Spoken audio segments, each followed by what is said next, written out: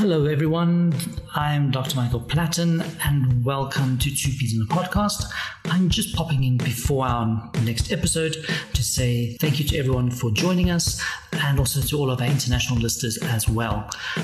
Today we are going to be having a specialist, ENT, joining us, an ear, nose and throat specialist, who is joining us to talk about grommets. And we actually had quite a long chat with him. It took about half an hour. So I'm going to be breaking this podcast up into a couple of podcasts and releasing them week on week. I do apologize for the quality because I forgot to select our recording microphone and we recorded using the laptop microphone instead. I have tried to make it sound as good as possible, but I hope it doesn't detract from any of the information because the information we've spoken about is actually quite good. Anyway, on with the show.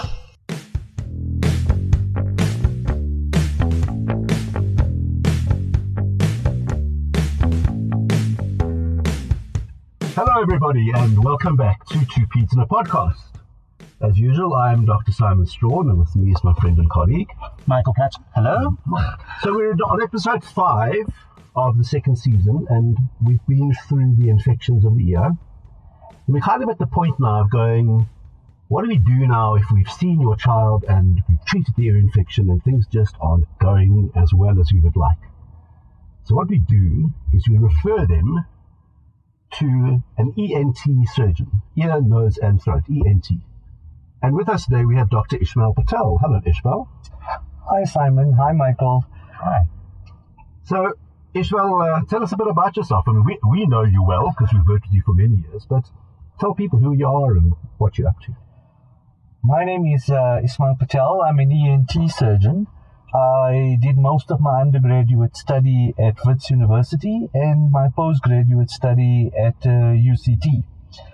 And I've been in practice predominantly in the Bedfordview area for just about 20 years now. And my special interests lie in allergy, and particularly sinus surgery. Okay. So that's actually quite interesting. You said that you did your undergrad in Wits and postgrad in UCT. Yes. Simon and I were complete the opposite. Undergrad at UCT and postgrad in Wits. Both of us, that's right. Yes.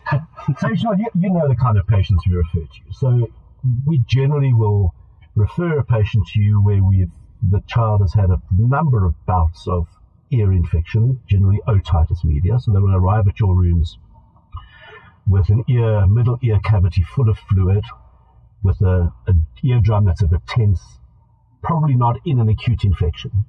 So kind of take us from there. So you look at this, you've got the history, your next step would be what? So when assessing a middle ear infection, the first and the most important thing to understand is I often tell my patients is to understand 3 important things. So the first one to understand is what is the structure? The second one is how do things work? And thirdly, when things go wrong, what's actually going wrong and what do we need to measure? So the first one is to understand the ear is divided into 3 portions, an outer, a middle, and an inner ear. The middle ear is the most important structure about the middle ear. It's almost like a little cave or cleft. It's bounded on one side by the eardrum. It's got 3 little bones inside. There's a little space. But the main thing is a structure that connects the middle ear to the back of the throat. And that we call the eustachian tube, or very simply, that's the tube when we fly or we travel that equalizes the pressure between the environment and our middle ear. Now, in an otitis media, it is important to understand that the infection has come either from the back of the nose or the throat, and it's migrated up this tube into the middle ear. The middle ear is now blocked because the eustachian tube itself is now blocked, and it's not allowing the fluid to drain. So what are the problems? And this is where we're coming to. So the first thing that most of you would see is that these kids actually suffer with recurrent infections, which means they are sick more regularly, high fevers, and they particularly don't sleep well. For me, the most important thing is also how are they hearing? And in the early phase of life, between the ages of 1 to 5 years old, the major thing about it is language development. And these are the 2 parameters in early life we measure, is how many infections are they having and how is the language progressing. Do you sometimes see mums picking up that their child's a bit off balance? Do you think that's got anything to do with the ears? Maybe if one ear is worse than the other, do you think there's anything to do with that? Extremely. So the middle ear is also just as important in balance. So first of all, your speech is developed on how well you hear, but your middle ear plays an important component, although the inner ear is mainly responsible for balance. But because of the pressure exerted by the fluid into the inner ear, it does cause a delay in terms of standing, walking, and ultimately running in kids. Yeah, absolutely. And Mike, I'm sure you see this too. I mean, I'm amazed when moms pick it up and go, or I would examine the ear and go, oh, this ear looks terrible. Mom, that's why he's been like he has. Yeah. Just not being himself. And he's been a bit dizzy and unsteady and seems to be stumbling over things a bit. He's also scratching his ear the whole time and just doesn't stop. Yeah. I often find the common one that parents tell you, my child tends to be clumsy. Yes. Yes. Absolutely. Okay, and then your next step?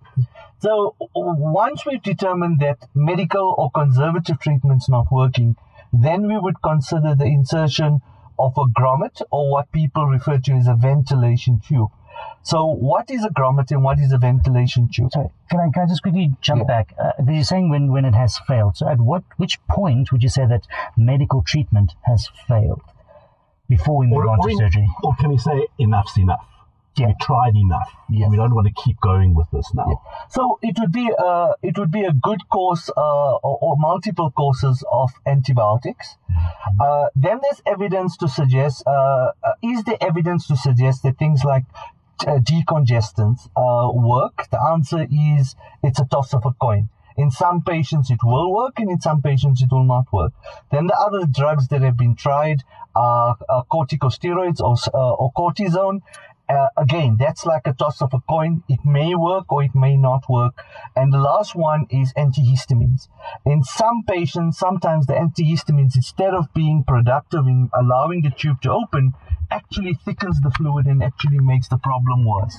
So these are things that we can try. So it would be failed recurrent courses of antibiotics, failed therapy on decongestants, antihistamines, and possibly cortisone. So then grommets. What is a grommet? You're about to explain that to us. So a grommet is a very, very simple device. And the best way to understand a grommet is we've got a closed system, very much like I often tell patients, it's like pouring a tin can of oil into your motor car.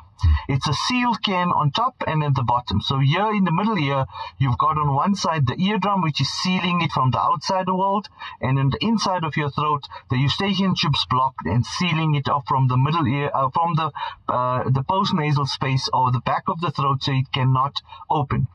So just like when you're pouring a tin can of oil into your car, you make one hole, which is the eustachian tube, you struggle to pour. You make two holes, you find it's easier to pour because air enters into the system. And that's exactly what a grommet does. We cannot open the eustachian tube, but we want to open that.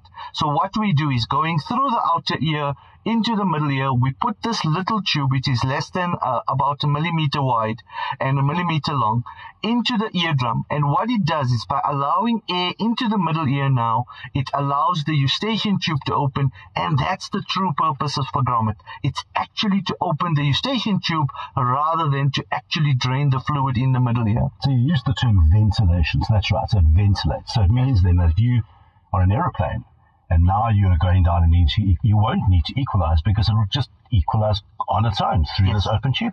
So once the eustachian tube's open, it's now an open system. So the air can go through the grommet into the middle ear, or from the eustachian tube into the middle ear and out of the grommet. So it's a two-way ventilation system, and that's how the fluid eventually ends up draining, either through the grommet, but in most cases, once the eustachian tube is open, the fluid drains through the eustachian tube into the back of the throat, and you may not see any fluid even after we insert a grommet. So to insert a grommet now, this means the child has to come into hospital, has to go into the operating theatre, be put to sleep, and then you, as the surgeon, will look down the ear canal from the outside with a microscope, right? Yes. And then? And on that absolute cliffhanger, we are going to cut there for this week. Please join us next week for the continuation of our chat with Dr. Ishmael Patel. Thank you very much for listening. Bye-bye.